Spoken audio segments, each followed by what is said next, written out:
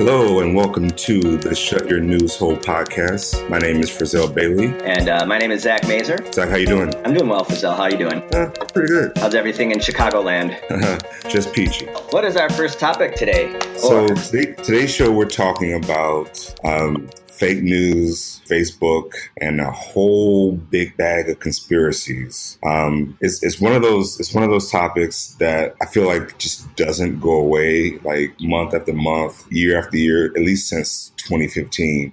Is all we hear about. I think there's always, of course, been conspiracy theories and phone news sites. It's just the nature of the internet and Facebook and social media has, I think, amplified it. Exactly. Yeah. The sheer reach and scope of it is so much larger than it used to be. Right.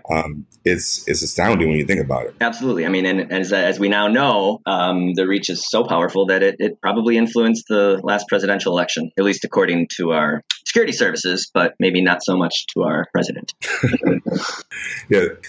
Despite the people that you appointed to head these agencies give you their honest opinion on the subject, and you discount everything they say. Yeah, but Frizzell, to be fair, Putin did deny it. So, I mean, would Putin lie? I don't think so. Well, any guy who can look that good shirtless on a horse, pretty trustworthy. Yeah, pretty hot. The Russian women are swooning. Anyway, so where do you want to start with this, Frizzell? It's a big topic. Well, I'll let you take the lead off. Well, first I'd like to start with a little bit of background, because this idea of quote unquote fake news or hoax or what we used to call tabloid news isn't really something that was just invented. Mm-hmm. You can go all the way back to the early 20th century and the penny press and yellow journalism and see the exact same thing. Mm-hmm. So for our listeners who aren't familiar with yellow journalism, it's basically a term given to press outlets who, kind of like today, would print just about anything, unsubstantiated claims,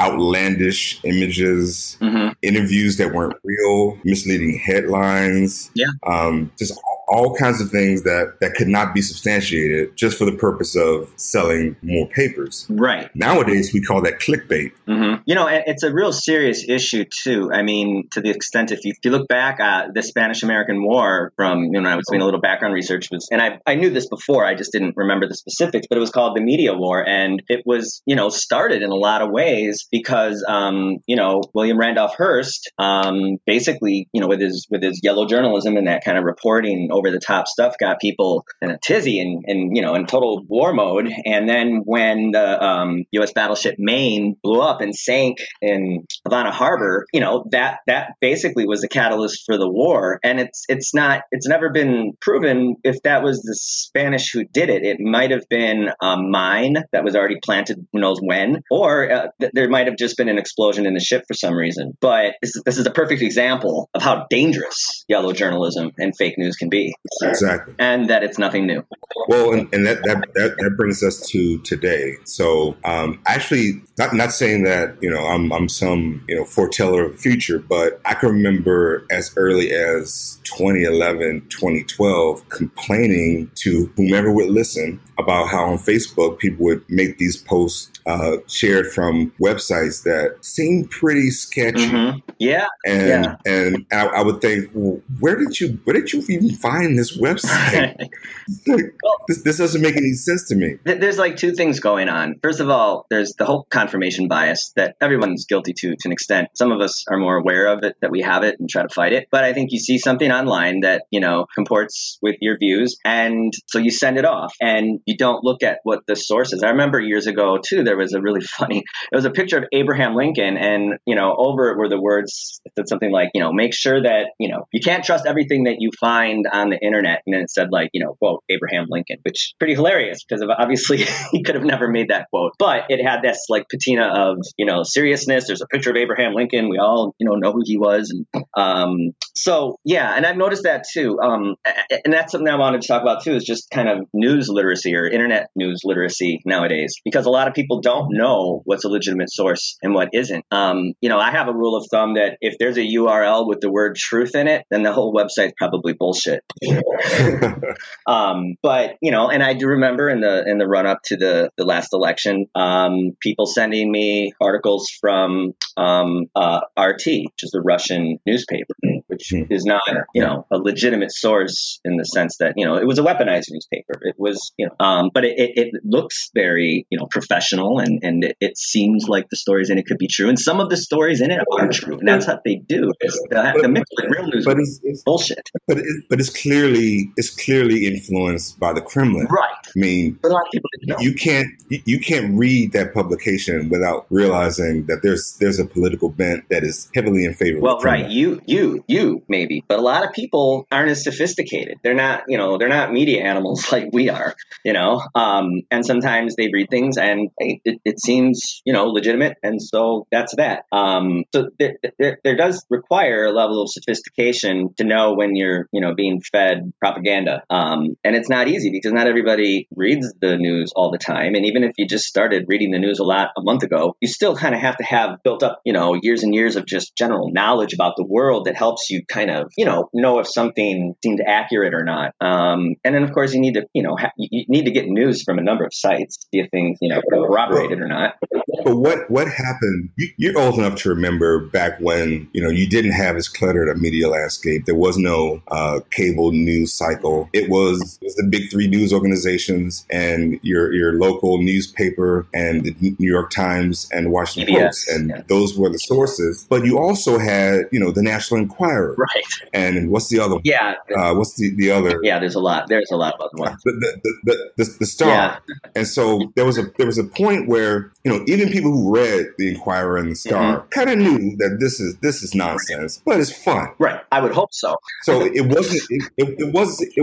wasn't something that people generally went to as this is my primary source for news on what's happening in the world. It was, this is a guilty pleasure, and I know that. Right. I would agree that most people knew that. They're probably kidding. You always have to assume people that. But anyway, I get your point. Well, yeah, absolutely. But by and large, it was not considered by most people, even among its own readership, to be something that was to be taken seriously and literally. Mm-hmm. Yeah. So what changed between that point, let's call it circa 1989, 90, and 2016? Well, yeah. I mean, we know what's changed is there's just been a huge explosion of media resources, some legitimate, some not. And then, of course, we have easier access to ones that maybe we didn't even know about before because of the nature of the internet. How many people ever in the United States read The Spectator, or The Guardian until really they could find it online? Yeah, but I don't think the internet was the catalyst for this. What do you think it is? I think it was social media. Okay, I'm sorry. I was conflating the two. Well, yeah, because you think back before, the height of Facebook and Twitter, there were always publications, online that you could read.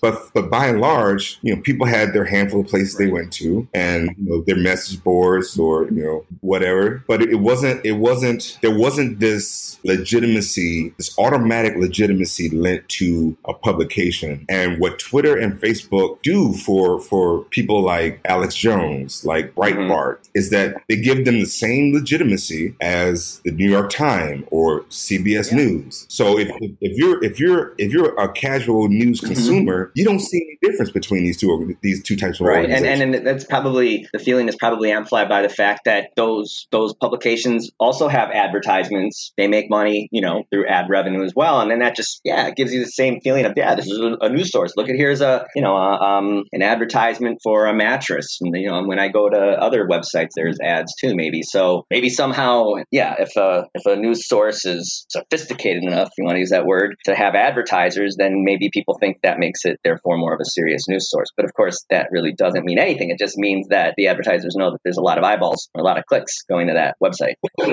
Well, and I don't even that's a true statement, but also I think that legitimacy is granted by virtue of it being on Facebook and Twitter, because when you look at a post that is served to you because of what you looked at in the past on these platforms, it looks very much like something you might see from Newsweek or the LA Times. So that little sample blurb that you're fed is indistinguishable from any other news organization. Okay. Yeah, I mean, again, I don't mean to harp on the advertising thing. I'm just going from a certain aesthetic perspective. When a person stumbles on one of these sites and looks at it, it had, in addition to maybe how the copy is written, not the substance of it, but that it's written professionally in a newsy way, and then just like the other news sources that are more legitimate, you're seeing the pop-up ads and things. So that's just what I meant, is that it just makes people feel that it's, like you said, more like some of the more traditional news outlets.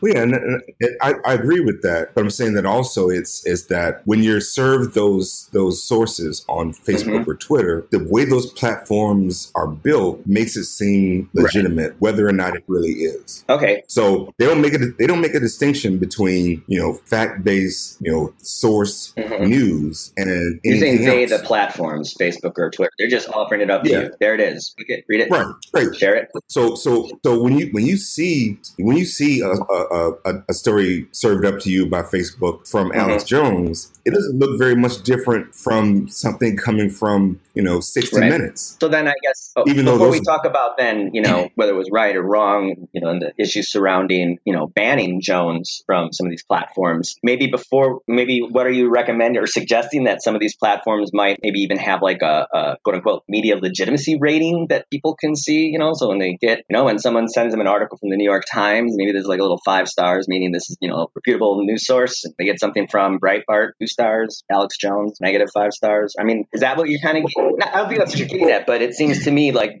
why would it be the platform's job to inform people whether this is a valid news source or not?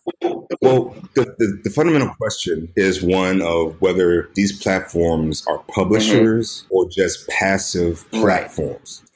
So we talked about the yellow journalism earlier, and there was a technological change that made that possible also. That printing became cheaper, therefore it lowered that barrier of entry. So the same thing with the internet and social media. It lowers the barrier of entry to be a content provider or a news source. And of course, a lot of it's free too. I mean, as far as I know, you had to buy the newspapers back then. Maybe you'd read a secondhand copy, but a lot of it's free. Which expands. Well, yeah. So on both the supply side and the consumption side, the cost has plummeted to in some cases being nothing. But the fundamental question is: Are these technology companies publishers? Are they gatekeepers, or are they just a printing press? Well, I mean, with the banning of InfoWars, that would be an example of them being gatekeepers, at least in that instance.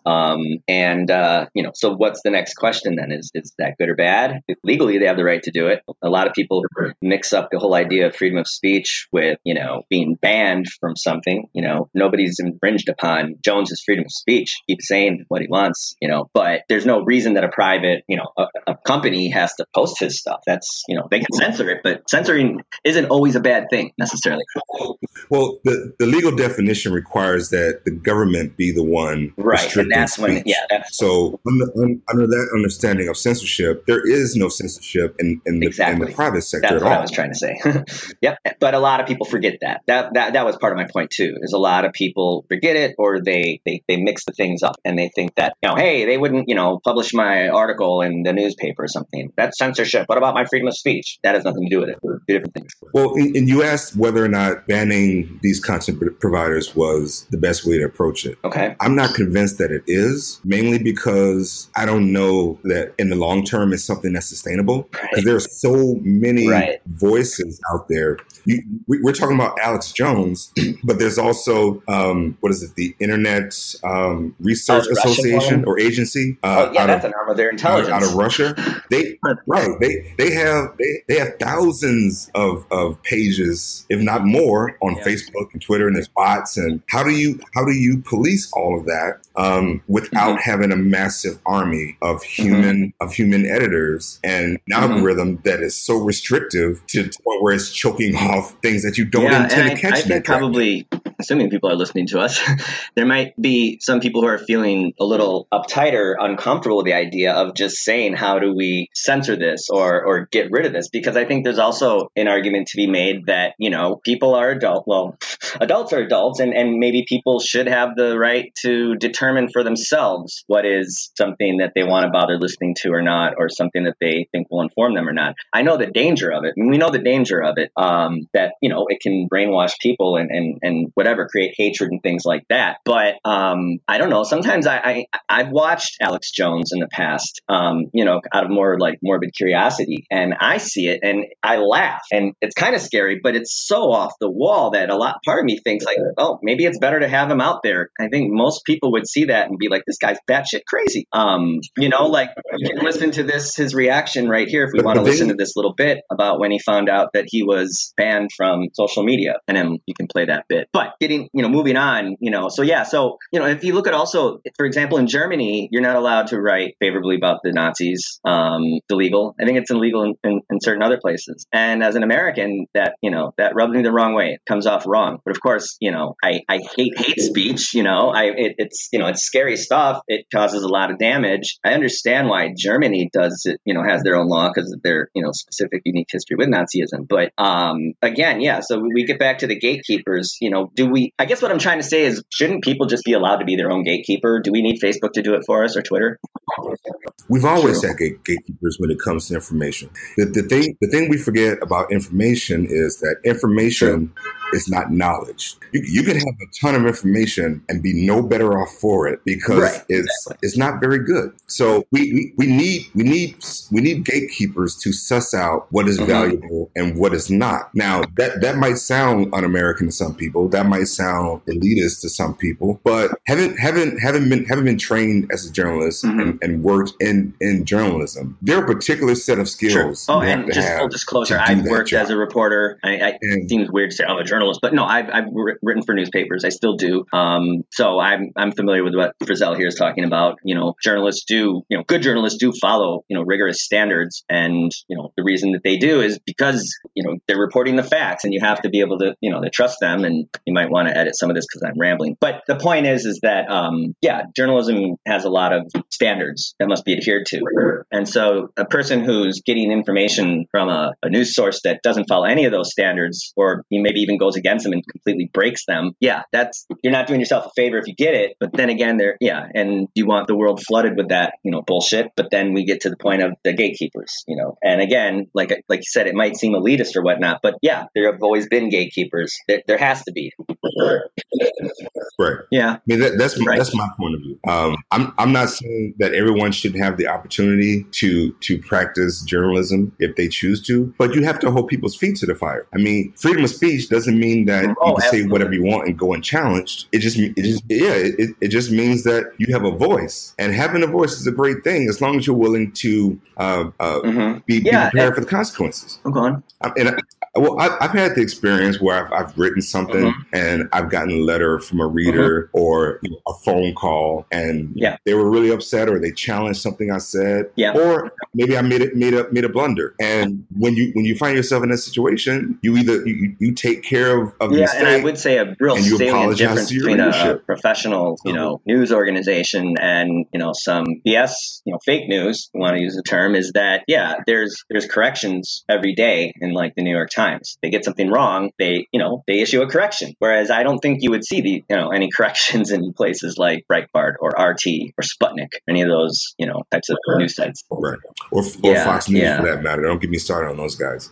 Well, and Fox News, that brings to mind another kind of question in all of this. I think that we've gotten to the point where we don't acknowledge the distinction between hard news, meaning fact-based, resourced and not just commentary, but almost like entertaino commentary, if you want to invent a word for it. Yeah. Right. So if you're watching Fox and Friends or Alex Jones, that's commentary. That's not news. Or on the other side, if it's MSNBC, if you're watching Rachel Maddow, that's not news. That's commentary. And understanding the distinction can color how you view the news and professional journalism as a whole. So when people say that the news, the left-wing media is biased, what they're really talking about are commentary and op-eds. They're not talking. They're not talking about the front page of the New York Times. Yeah, well, because a professional journalist news will, not be biased. They're going to do their job as without any bias as possible. There are other ways, though, that mainstream media can be biased in terms of what they may choose to cover, choose not to cover. But I see what I know what you're saying. There's a difference between a reporter who goes out and does the craft of reporting as opposed to a talking head. Right. It's the difference between original reporting and someone like we are doing right now. I didn't do any reporting for this on the news. So I wouldn't pretend in any way that right now what we're doing is unbiased original reporting, because it's not. That's not the point. Right. Commentary by its nature is bias, and hopefully you can back it up with facts. But still a point of view. It's not hard news, and you're right. A lot of people, I think, miss that distinction. And the fact of the matter is that Fox News, not the news channel, based in New York City, but the smaller outlets around the country, a lot of them do real good reporting. I read Fox News articles; they pop up in different places, and I read them, and they're well-sourced professional articles. And that's another thing people need to remember, because Fox gets a bad rap, and I think a lot of it's justified. But there's different aspects to Fox. And for example, in Milwaukee, Fox 6, the local news station, is not from what I can tell, there's no left or right bent at all. It's just local news. I used to work with them, doing media relations for the Zoological Society, and they're really, so that type of Fox is not what we're talking about here. Just to make it clear, listeners. Yeah, but it does kind of put the point on the head of they're doing original reporting about what's happening in the community. And you're watching Sean Hannity, and that's not what he's doing. That's not why he's there. But there are people who don't see the difference between those two things. And honestly, they're probably not. They may not even be watching the original reporting on the Fox cable news station, which they do some of that as well. And it's just reporting. It's like they're doing reports on the fires in California, and there's no bias there. There's no political bent. They're just talking about this is what is happening. These people's lives are in danger. But there are people who spend probably far too much time just watching the talking head shows, and that's what they're thinking of when you say. And again, I think people gravitate toward that because of the issue of confirmation bias. You kind of know what you're going to get when you listen to Hannity, or for that matter, Rachel Maddow, and it feels good to have your views validated. And I don't know what my point was. But at a certain point, you have to know you're kind of being duped. I mean, I can't watch Rachel Maddow, even though I would probably call myself a liberal. But when I watch her, I get so frustrated because of how she's talking about the issues. It's just right. Well, it's too attack dog for me, and I'm not interested. I'm not interested in my media commentary being an attack dog. I'm interested in like a well-reasoned. I don't have a lot of time here. That's maybe kind of your feeling, not just listening to this partisan bluff.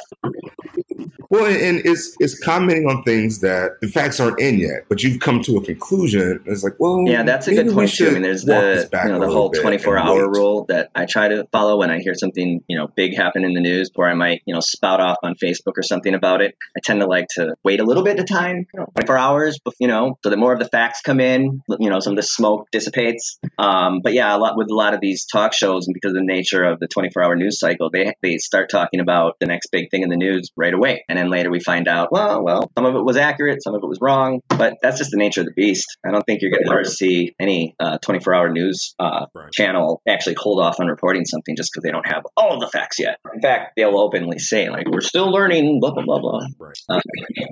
True. Well, yeah, and that's a responsible way to present what you know.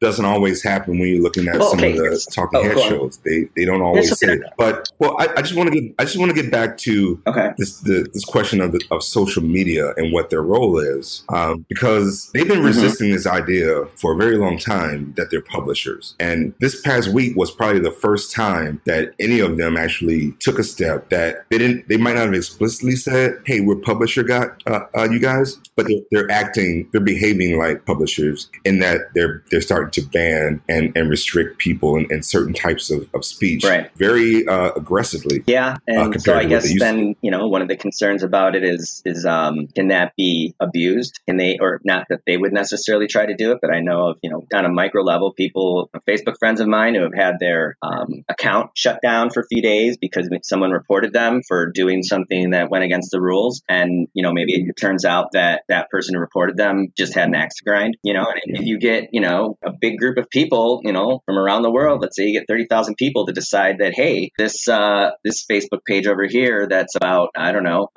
something it's about Israel or whatever, and a lot of people don't like Israel, so maybe they can just raise up enough of a problem so that it'll get banned. I know that things like that have happened, and it goes the other way too. So I guess that's my biggest concern when it comes to social media censoring things, is that it can be abused and that you can get a kind of like mob rule going on. Mm-hmm. Well, we already do have mob rule, though, is the thing. It's just in favor of misinformation. But the thing, I understand your point on, well, maybe it goes too far. But then the argument you're making right now is the exact argument that Alex Jones is making, that, oh, this is just people, with an axe to grind who, because I support the president, they want to shut me up. Well, and I guess that's why they have specific guidelines. Okay. And so that, apparently Alex Jones for some went over those guidelines. I should have read up on the guidelines before this, so I don't know them specifically. I mean, I understand it's probably things like can't do hate speech, so that will take out Alex Jones. But I don't know. Does it have any guidelines in terms of the validity of the things that you talk about or report on your Facebook page or on your own site that Facebook links to? I don't know.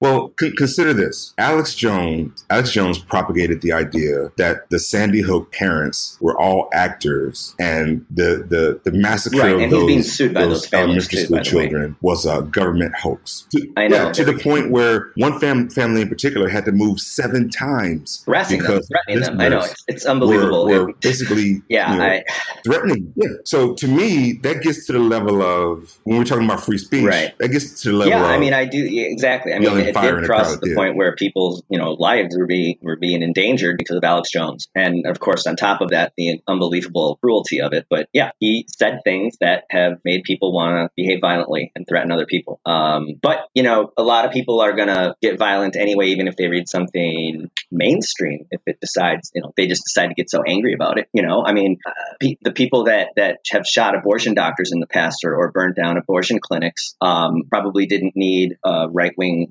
media ecosystem to make them do it. They can just read about the fact that there's pro-choice and find their local, they're going to find something to tick them off and set them off in the mainstream media too. I guess I'm kind of going on a tangent here, but I'm just thinking out loud about, again, at what point do you, I'm talking about 2 different things. I think you're going to have to.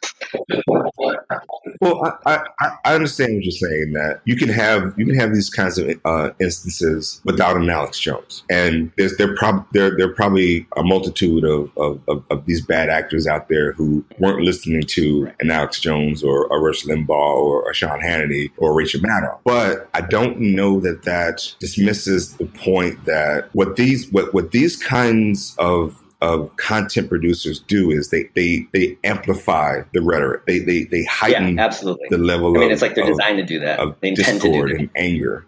So you can't be surprised when someone who has listened to a couple hours of one of these people ranting about the deep state to then go out and do something in defense of real America. So getting back to the main point, then you say, or you maintain that it is a good thing that social media platforms platforms are becoming gatekeepers, or is it maybe what it really is it's just an unfortunate thing that they have to become gatekeepers? Maybe that's the real, not argument, but real aspect of it. Well, I'm thinking that this might be just one component of an overall gatekeeper management, whatever you want to call it, strategy. Because I don't think that the platforms policing content producers in this way is going to solve the problem. So we probably need not just this, but also a reworking on how these sources are served up to people on the platforms. We need probably a change in how they're presented. The idea of some sort of rating system, and who determines I'm not opposed to that. But yeah, go on. How that would look in real life, I'm not sure. But it's probably going to take a number of small steps to get to a larger solution. Mm-hmm. And I'm not the smartest man in the room. I don't know exactly what all that would look like. Yeah, I mean, I think that the banning alone, that I don't know that's going to do the trick. Get rid of the voices of hate. You want to put it that way. They always are going to find a way to get their voice heard, one way or the other. I mean, Alex Jones isn't going away. It's just harder for people to find him, and by that I mean people that maybe don't intend to find him, but stumble upon him and then like him. His hardcore listeners aren't going to miss out on anything. They can just go to his website. Right. Oh, okay. Yeah. Right, and you can still download the app on iPhone or Android. So he's still an interesting discussion. I do too. I know that before you mentioned something about conspiracy theories. That's I think we should wrap it up here. That's an entire episode on its own. Of course, I mean it's related to this because these websites are full of conspiracy theories. But we'll have to talk about that on another one. So did you want to say something about your news hole of the week? You want to describe to our listeners what this is? Yeah. Yeah. So now's the time. Now's the point in the show where we talk about we choose our news hole of the week. And for listeners who don't know, in journalism, the news hole is the portion of the broadcast or the publication where the news is placed. So in most news organizations, the ads so the news hole has nothing are kind of figured out first, and what's left over is what they call the news hole. I know. Hey, I'm sorry. I had to get scatological. But we are kind of playing on that. Our listeners will probably find that out in the future. That sometimes, whatever, you can delete this part. Yeah. So we're trying to we're talking about someone in the news whose level of asshattery or fuckery is so astonishing that they get the honor of being the news hole of the week. Yeah. This week for me it's got to be Paul Manafort. I don't know how one manages to in the same week have reports come out about buying ostrich jackets worth thousands of dollars, funneling money through all kinds of back channels, working for unsavory government officials abroad. Yeah, it's pretty astonishing. And the chutzpah these guys have. In your own these people trial. Just think they're above the law. They really do. They've gotten away with stuff for so long that's what it seems to me. I mean, especially like the Trumps too. I just think that you have people that have a certain level of influence and wealth, and they actually forget the law applies to them too. But I don't get it. It's like how dumb can you be to do this stuff and think, well, Yeah, I know. Like in the case of the witness tampering. Yeah, exactly. How would he think that he could get away with that? And saying, hey, it wouldn't occur to you that some of these people would say, well, I should probably notify someone about this because I don't want to end up in prison also. I mean, you could easily be brought up on charges for something like obstruction of justice or conspiracy by participating in his witness tampering. So I'm going to pivot really quick because I was going to say something about Pence, but actually something that I agreed with him on. We're still new at this, listeners. So I was actually going to, say, hey, there's actually something that he's talking about that I agreed with, even though I hate the guy and an idiot. But, but I was just reading before about Nunes and another person with an incredible amount of gall, who's just really playing defense for the president instead of behaving in an oversight manner. So, you know what? I have to. I'm a little unprepared for this one. We're gonna have to edit part a little bit. That's okay, for sure. Because I wasn't. I didn't realize that I had to necessarily go after somebody for doing something stupid. I was actually going to say that Pence, talk about creating a space force, and it sounds funny and stupid, but there's actually some legitimacy for having a space force. But anyway, should I just come up with